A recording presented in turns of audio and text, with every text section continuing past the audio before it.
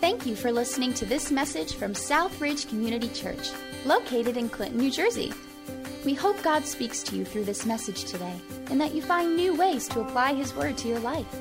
Additional messages and more information can be found on southridgecc.org. So let's get started.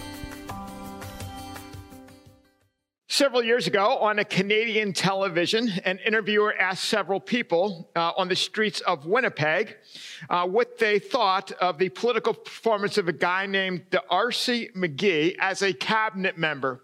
It's kind of a random thing. TV station simply sent someone out in the streets of downtown Winnipeg. They went up to people and said, "Hey, here's this guy's name, D'Arcy McGee. What do you think of his performance as a cabinet member?" What the interviewer didn't say is that D'Arcy McGee had actually passed away on April the 7th, 1868, well over 100 years before this was done. So those who were asked naturally thought that this person was still alive. What was really interesting is how few people admitted to have no idea of who this guy was. Most of the time, people feigned or faked some kind of recognition. Only a couple said that they didn't know who he was. Most said, "Oh, he's all right. I guess he's okay for a liberal." He was, I guess, a liberal. I don't know. Terrible, just terrible, some others said, but at least he's not as bad as so-and-so. Some people actually said, "I saw him just the other night on TV, but I haven't really decided about him yet." Friends, we're kind of like that as human beings, right? We often fake it. We feign. Sometimes a topic is brought up. Sometimes a name is brought up. And to be on the inner circle, to not seem like we have no idea what's being talked about. We just kind of like go along, maybe nod our head, give our 2 cents, pretending that we know, when in reality, we have no idea what's being talked about. You know, honestly, sometimes that happens in church too, doesn't it? You know, you're in a Bible study or somebody's talking about God and like the peace of God just came on me. And you're like, yeah, like I know what that's like. We have no clue what that feels like. And so we kind of, one of our propensities is to kind of like fake it and feign it. Maybe to pretend that we know more than what we actually do, that we experience more than what we actually experience. You know, sometimes pastors are, pretty good at doing that. What I love in John chapter 14 through 16 is Jesus is talking to his disciples. And in one sense, he knows that they're faking it just a bit. I mean, as best as they can, they believe, as best as they can get their heads wrapped around this thing, that they're followers of Jesus. But Jesus knows that they really don't get it. Jesus knows that they're really not where they think they are. They think they're someplace. They think they're kind of at a 1 to 10, maybe at 8, in terms of trusting and understanding. Like, they're pretty good. And they kind of like say this in these verses we're going to look at. But Jesus is like, not so much. He kind of calls their bluff. He kind of like is the interviewer. Says like person was actually dead. The interview was asking about. So Jesus is walking his disciples through this. And the reason that he's doing that is because literally in just a few hours, they're going to go through the trauma of seeing Jesus betrayed, crucified, hung on a cross, and buried. I mentioned last week, this conversation is happening Thursday evening. By 9 o'clock Friday morning, Jesus is nailed to a cross. By 12 o'clock noon, the sky goes dark. By 3 o'clock in the afternoon, Friday afternoon, Jesus, it is finished. Within less than 12 hours, all of this would happen. And so Jesus is kind of pushing in on his disciples. Like, guys, there's some hard stuff coming. You've got to be ready. And they're like, yeah, we get it. We're good. And she's like, no, you kind of really don't. And so this is what's happening in John chapter 14, 15, and 16. In John 16, Jesus has already begun by saying, he says, all this I've told you so that you will not fall away. They will put you out of the synagogue. In fact, the time is coming when anyone who kills you will think they are offering a service to God. He says, look, guys, not just in the next few hours, but even beyond that, it's going to be hard. You probably don't really know how deep this is going to get. It's going to be hard. It's going to be challenging. And so he tells them this so that they can be ready, so that they can understand that it's going to be a challenge, that their faith in him can grow. He talks in verses earlier that we looked at the last 2 weeks about their grief being turned into joy. He acknowledges there's going to be stuff that's going to bring grief and sadness and sorrow, but that's going to be the pathway to joy. And then here's what he says in verse 25, and I'm going to read verses 25 through 28. And honestly, this is a little bit hard because we could go through every phrase, and some of these phrases are really challenging. Like, what in the world does Jesus mean by that? Like, it's kind of hard. And so we want to kind of pick some of this apart. So like, okay, what is Jesus saying? But at the same time, the big picture is Jesus is pressing them in to understanding, hey, there is going to be hardship. There is going to be hard times, but this is a time and an opportunity for you to go deeper and further along than what you presently are. So here's what he says in verse 25. He says, though I have been speaking figuratively, a time is coming when I will no longer use this kind of language, but will tell you plainly about my Father. In that day, you will ask in my name. I am not saying that I will ask the Father on your behalf. No, the Father himself loves you because you have loved me and have believed that I came from God. I came from the Father and entered the world. Now I'm leaving the world and going to the Father. Again, it's kind of like complicated, so let's kind of like walk through some of this. And this, what Jesus is about to do, he's wanting them to press in. He's pushing them in. So first he says, though I have been speaking figuratively, a time is coming when I will no longer use this kind of language, but will tell you plainly about my Father. When Jesus says he's speaking figuratively, that doesn't mean that he's spoken figurative language all the time. He actually did do that literally in John 15. He said, I am the vine. It's figurative language. But what he's saying is, I'm actually speaking to you in a veiled kind of way. I'm not being overly explicit. Certainly Jesus did say, hey, I'm going to die. I'm going to be taken to the cross. I'm going to lose my life. He did say that. But a lot of what Jesus said was not overly clear. A lot of times it was veiled. Sometimes he used figurative language. Why did he do that? Jesus understood that they just would not be able to grasp it. If he came full out, they just wouldn't be able to get their head fully wrapped around it. He said, but a time is coming when I won't use this kind of language. I'll tell you plainly about my Father. Interestingly enough, after Jesus rose from the dead, in Luke chapter 24, Jesus is walking with his couple of his disciples. Again, now the crucifixion, the resurrection is all behind. This is what it says, Luke chapter 24. Jesus said to them, how foolish you are, and how slow to believe that all that the prophets have spoken. Did not the Messiah have to suffer these things and then enter his glory? And beginning with Moses and all the prophets, he explained to them what was said in all of the scriptures concerning himself. See, now it finally made sense. Last week I said, kind of used the story of, if you lived in a tropical climate and came to Jersey in the middle of December, you'd be like, really? Those trees will never turn green. And somebody could explain that to you as much as they could, and you'd be like, no way. Then they get it. And maybe another way to look at it, maybe some of you have had some kind of surprise party thrown for you. Maybe you were proposed to, or something was set up and it was this, big event. And you were kind of like maybe baffled by a couple of things that were said leading up to it.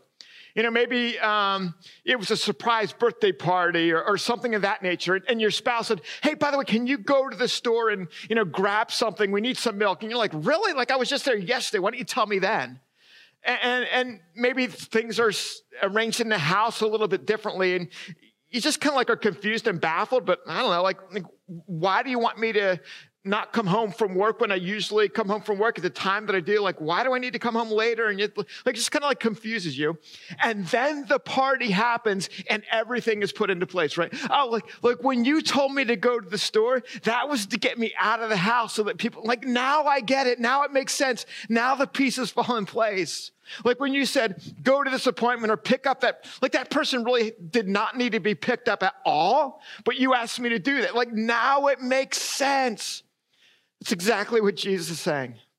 He's saying, like, guys, like I'm not going to get into a lot of detail but after it happens, it'll finally, Jesus says, from all the way, the law, the prophets, Moses, all the way through, this is how it works. Now, like after the resurrection, like, oh yeah, now we get it. Wow. Like, wow. We sacrificed lambs on an altar. You said that you were the lamb. Like when you were, like that was you on the cross. Like we sacrificed lambs to kind of like cover, like we didn't like understand how that all worked. And now you said you're the lamb. Now now it makes sense. Now it clicks. Now we get it. Like that makes sense. Like that's what's happening. And so Jesus says, like, it's going to make sense. I love those verses in Luke chapter 24 and verse 45 says, then he opened their minds so they could understand the scriptures. He told them, this is what is written. The Messiah will suffer and rise from the dead on the third day, and repentance for the forgiveness of sins will be preached in his name and to all nations beginning at Jerusalem. Now we get it. Now we get it. Jesus goes on, in that day you will ask in my name. I am not saying that I'm not saying that I will ask the Father on your behalf. No, the Father himself loves you because you have loved me and have believed that I came from God. Again, some like confusing words. What Jesus seems to be saying is this. In that day you will ask in my name. I will then be an official mediator between yourselves and God. And so you'll go to the Father through my name because I've cultivated the way, I've made the way of relationship between you and the Father. But Jesus kind of clarifies something. He says, I'm not saying that I'll ask the Father on your behalf. No, the Father himself loves you. So Jesus is saying, like, just because you're going in my name, that doesn't mean the Father is chagrined to hear from you. It's not like the Father is grouchy and nasty and like, you got to go to the Father in my name because if you don't, like you'll tick him off because he's like kind of grumpy sometimes. Like just like that's not the case. The case is, the Father loves you. The Father delights in you, but I'm the sacrifice. I'm the payment for sin that covers over your sin so you can freely talk to the Father. What Jesus is basically saying is this. He's saying, man, your belonging to the Father is the work of the divine Trinitarian activity. Father, Son, and Holy Spirit, they're all involved in this. They're all involved in your healing, your restoration, your forgiveness, putting rightness and restoration into place. Verse 29. So Jesus says all this. Here's what happens. Here's how the disciples respond. Then Jesus' disciples said, now you are speaking clearly and without figures of speech. Now we can see that you know all things and that you do not even need to have anyone ask you questions. This makes us believe that you came from God. Now, just track with me on this because it's kind of like, it's a little hard what's going on here. Again, it's kind of like back and forth and a lot of things are a little bit hard to take apart. What seems to be happening is this. The disciples say, oh, now we get it. But the reason that they say they get it is because Jesus has basically known their questions even before they ask them. Jesus understands the doubts that are in their minds and hearts without them even asking. So they say, gosh, now we believe you're God because like you're actually able to know our questions even before we ask them. That's kind of what they're thinking, which is really pretty superficial reason for them to believe. They've seen Lazarus raised from the dead. They've seen thousands of people healed. And it's like, really? Like, you're going to believe because, you know, Jesus is able to understand your questions even before you ask them? here's what verse 31 says. Jesus kind of plays along with this. He says, do you now believe? In other words, he's saying kind of asks us a little bit tongue-in-cheek, oh, so now you believe? Then he says, a time is coming, and in fact has come, when you will be scattered, each to your own home. You will leave me all alone. What Jesus basically does is he calls their bluff. They said, oh, now we believe because you know the questions even before we ask. And Jesus says, do you guys really believe? He says, in a little while, you're all going to scatter, and I'm going to be left all alone. Here's what Jesus is doing. He's saying to them, guys, on a scale of 1 to 10, you think that you're a solid 8 or 9 in believing in me. You think you've got it covered. You think you know me. You think you can dot your I's and cross your T's. You've grown up with this stuff. He says, in reality, you're at a 2. He calls their bluff. Yeah, I know the guy who you're talking about to the interviewer. I know him.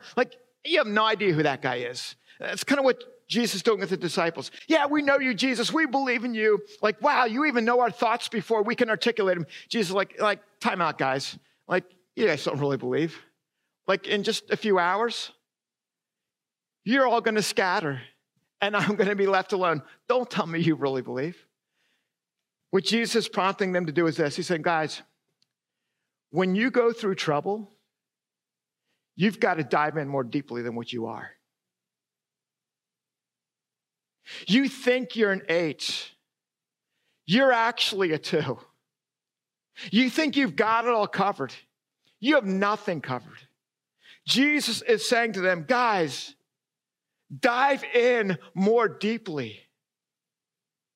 Explore. Understand. There's places for you to grow. And here's what I want to say to all of us gathered here. I don't know where you are in your journey.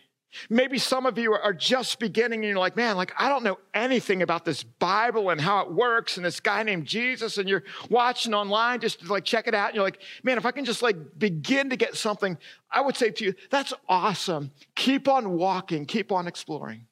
You know what a little bit of my fear is? And I am saying this because I've known Jesus for a very long time. You know what a higher level of my fear is?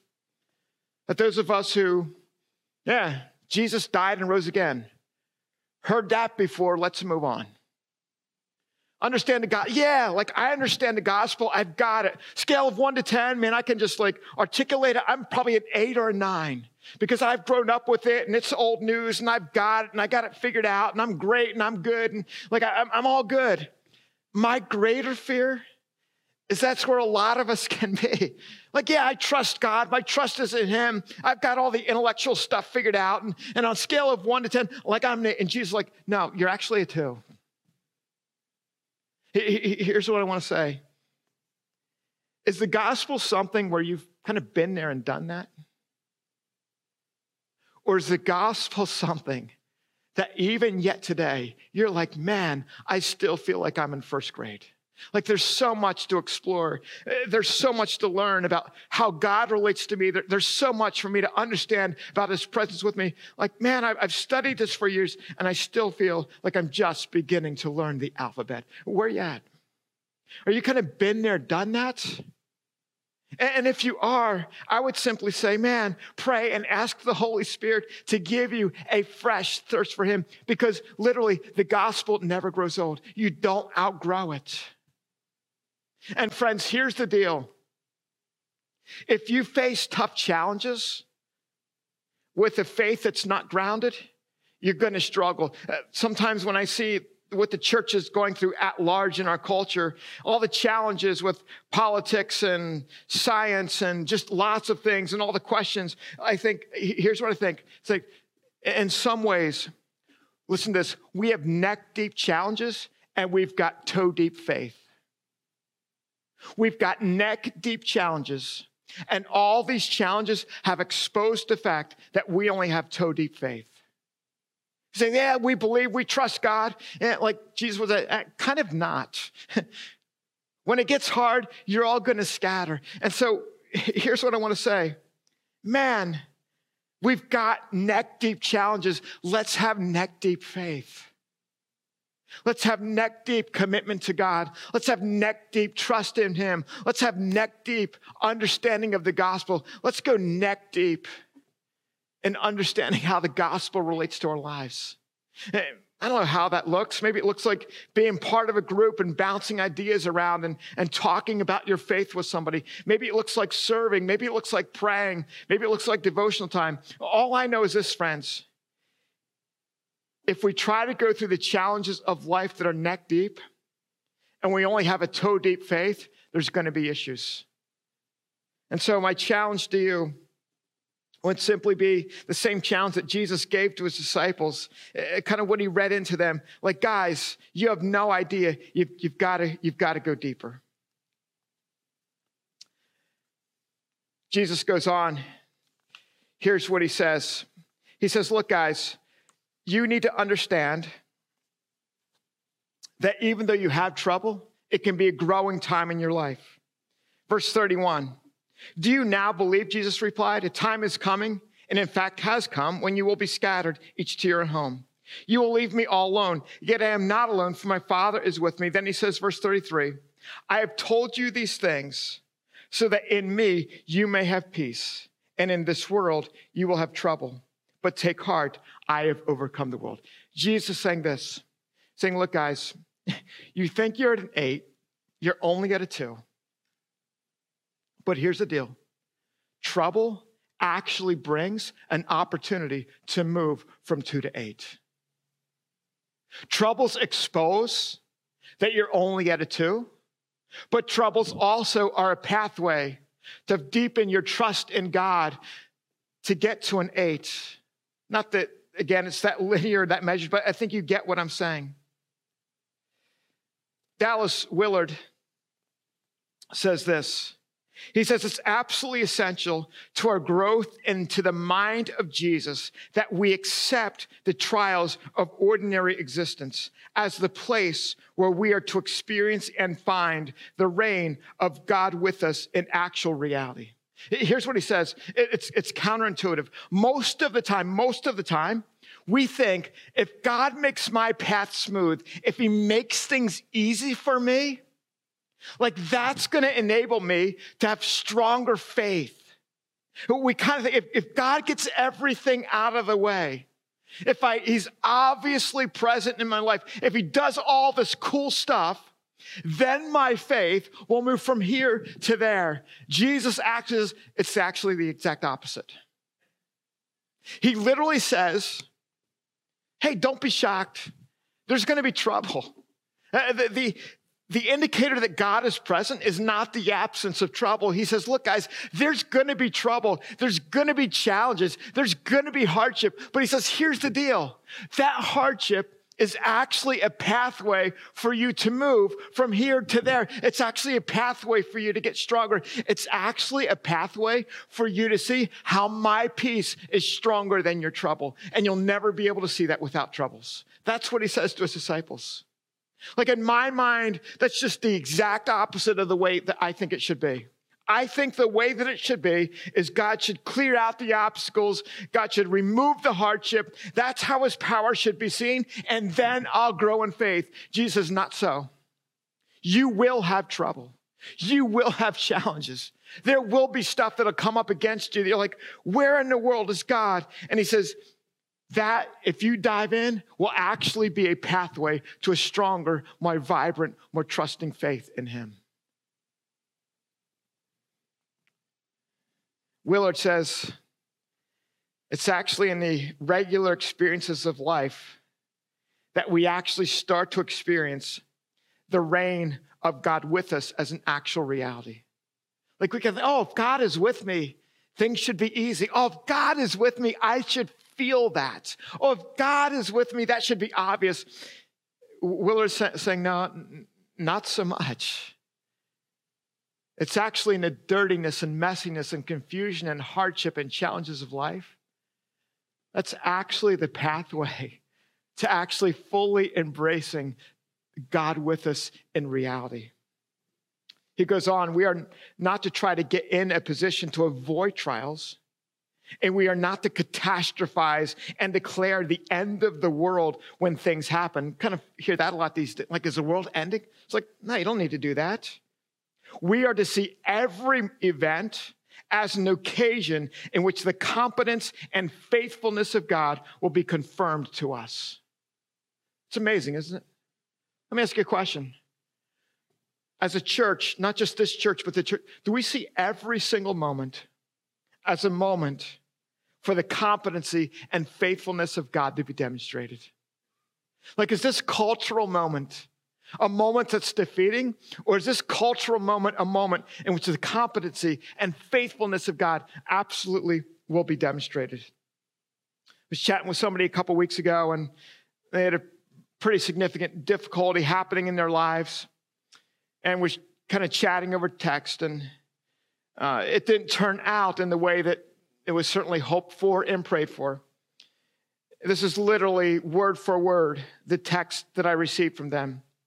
They said, the peace and comfort I feel from the Lord, even in the hard moments, has deepened and strengthened my walk with him. I can't even imagine going through this and not being able to turn to him with all that is in my heart. What are they saying? They're saying the peace and comfort I feel from the Lord, even in the hard moments, has deepened and strengthened my walk with him. You know what? That's a living, modern-day testimony to exactly what Jesus is saying to his disciples. Guys, you're going to have trouble.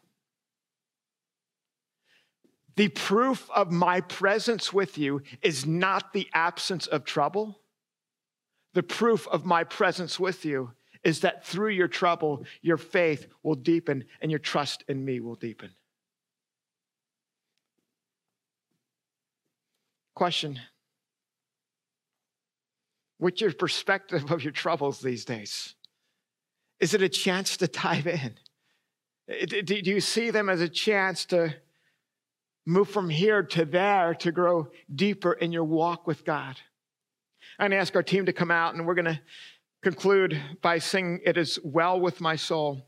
And here's what I want you to do as we get ready to do this. As we sing, It Is Well With My Soul, let's keep in mind that Paul says this in Romans 8:38 through 39.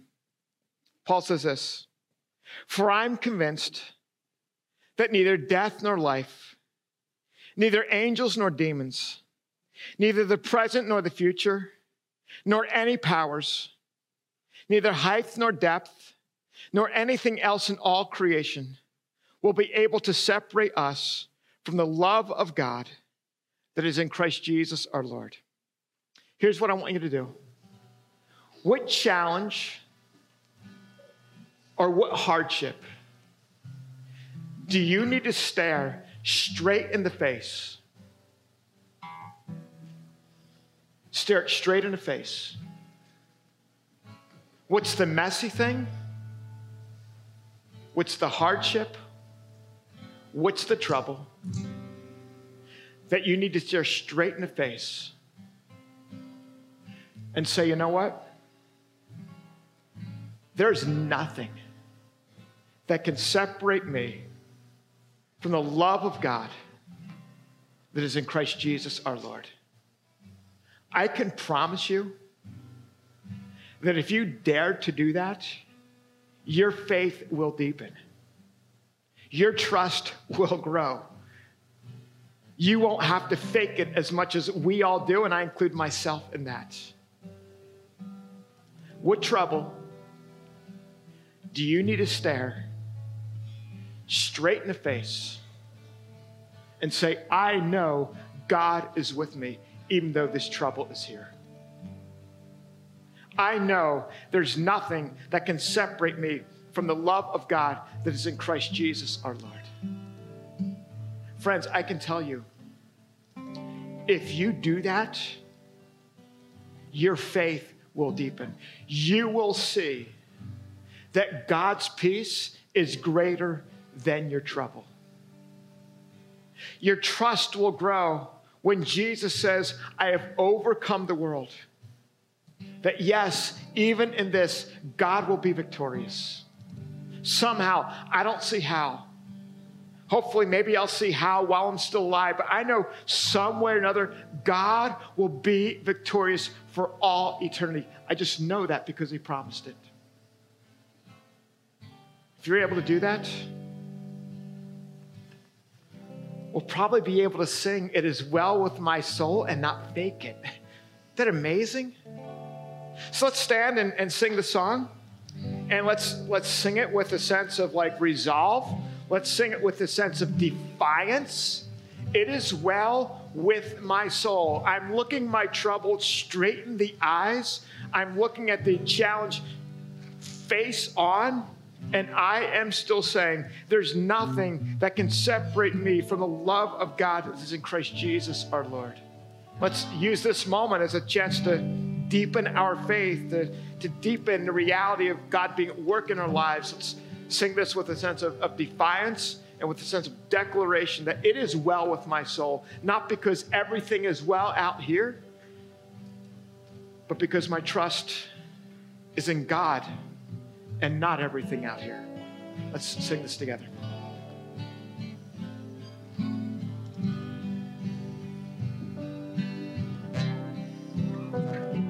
Sing together.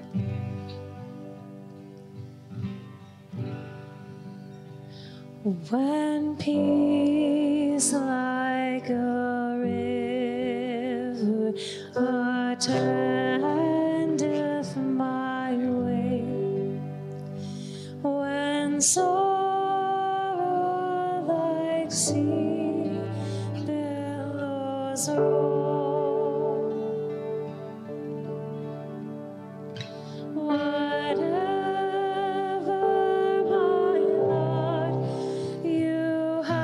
taught me to say, it is well with my soul. It is well with my soul. With my soul. It is well with my soul. But Lord, it's for thee, for thy coming we wait. The sign of the grave is our goal.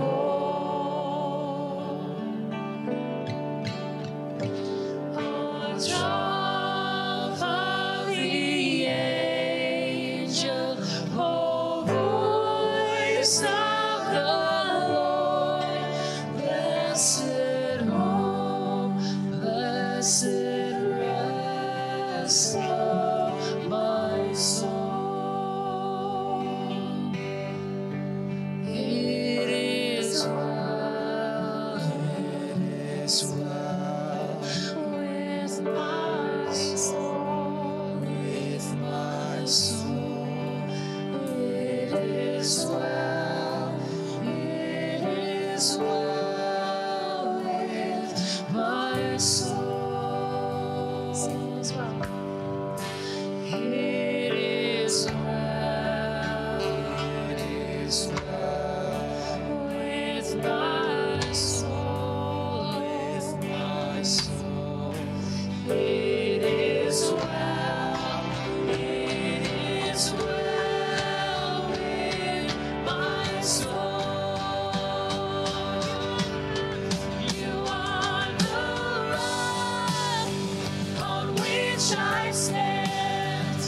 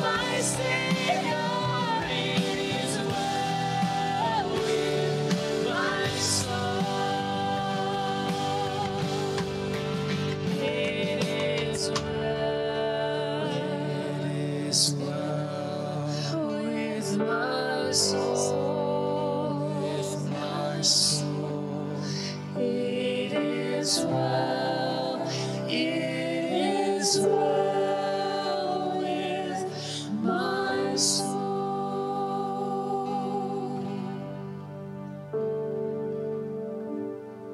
Let's pray. God, thank you that you're patient with us.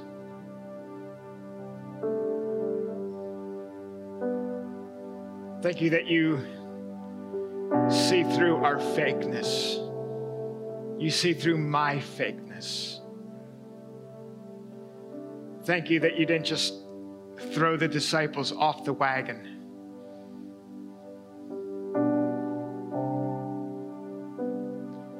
But that you walked with them on the journey. Even though they overestimated themselves and thought they were big time, you had mercy and grace. Thank you for having mercy and grace on me, on us. Because we confess that sometimes we're just toe deep.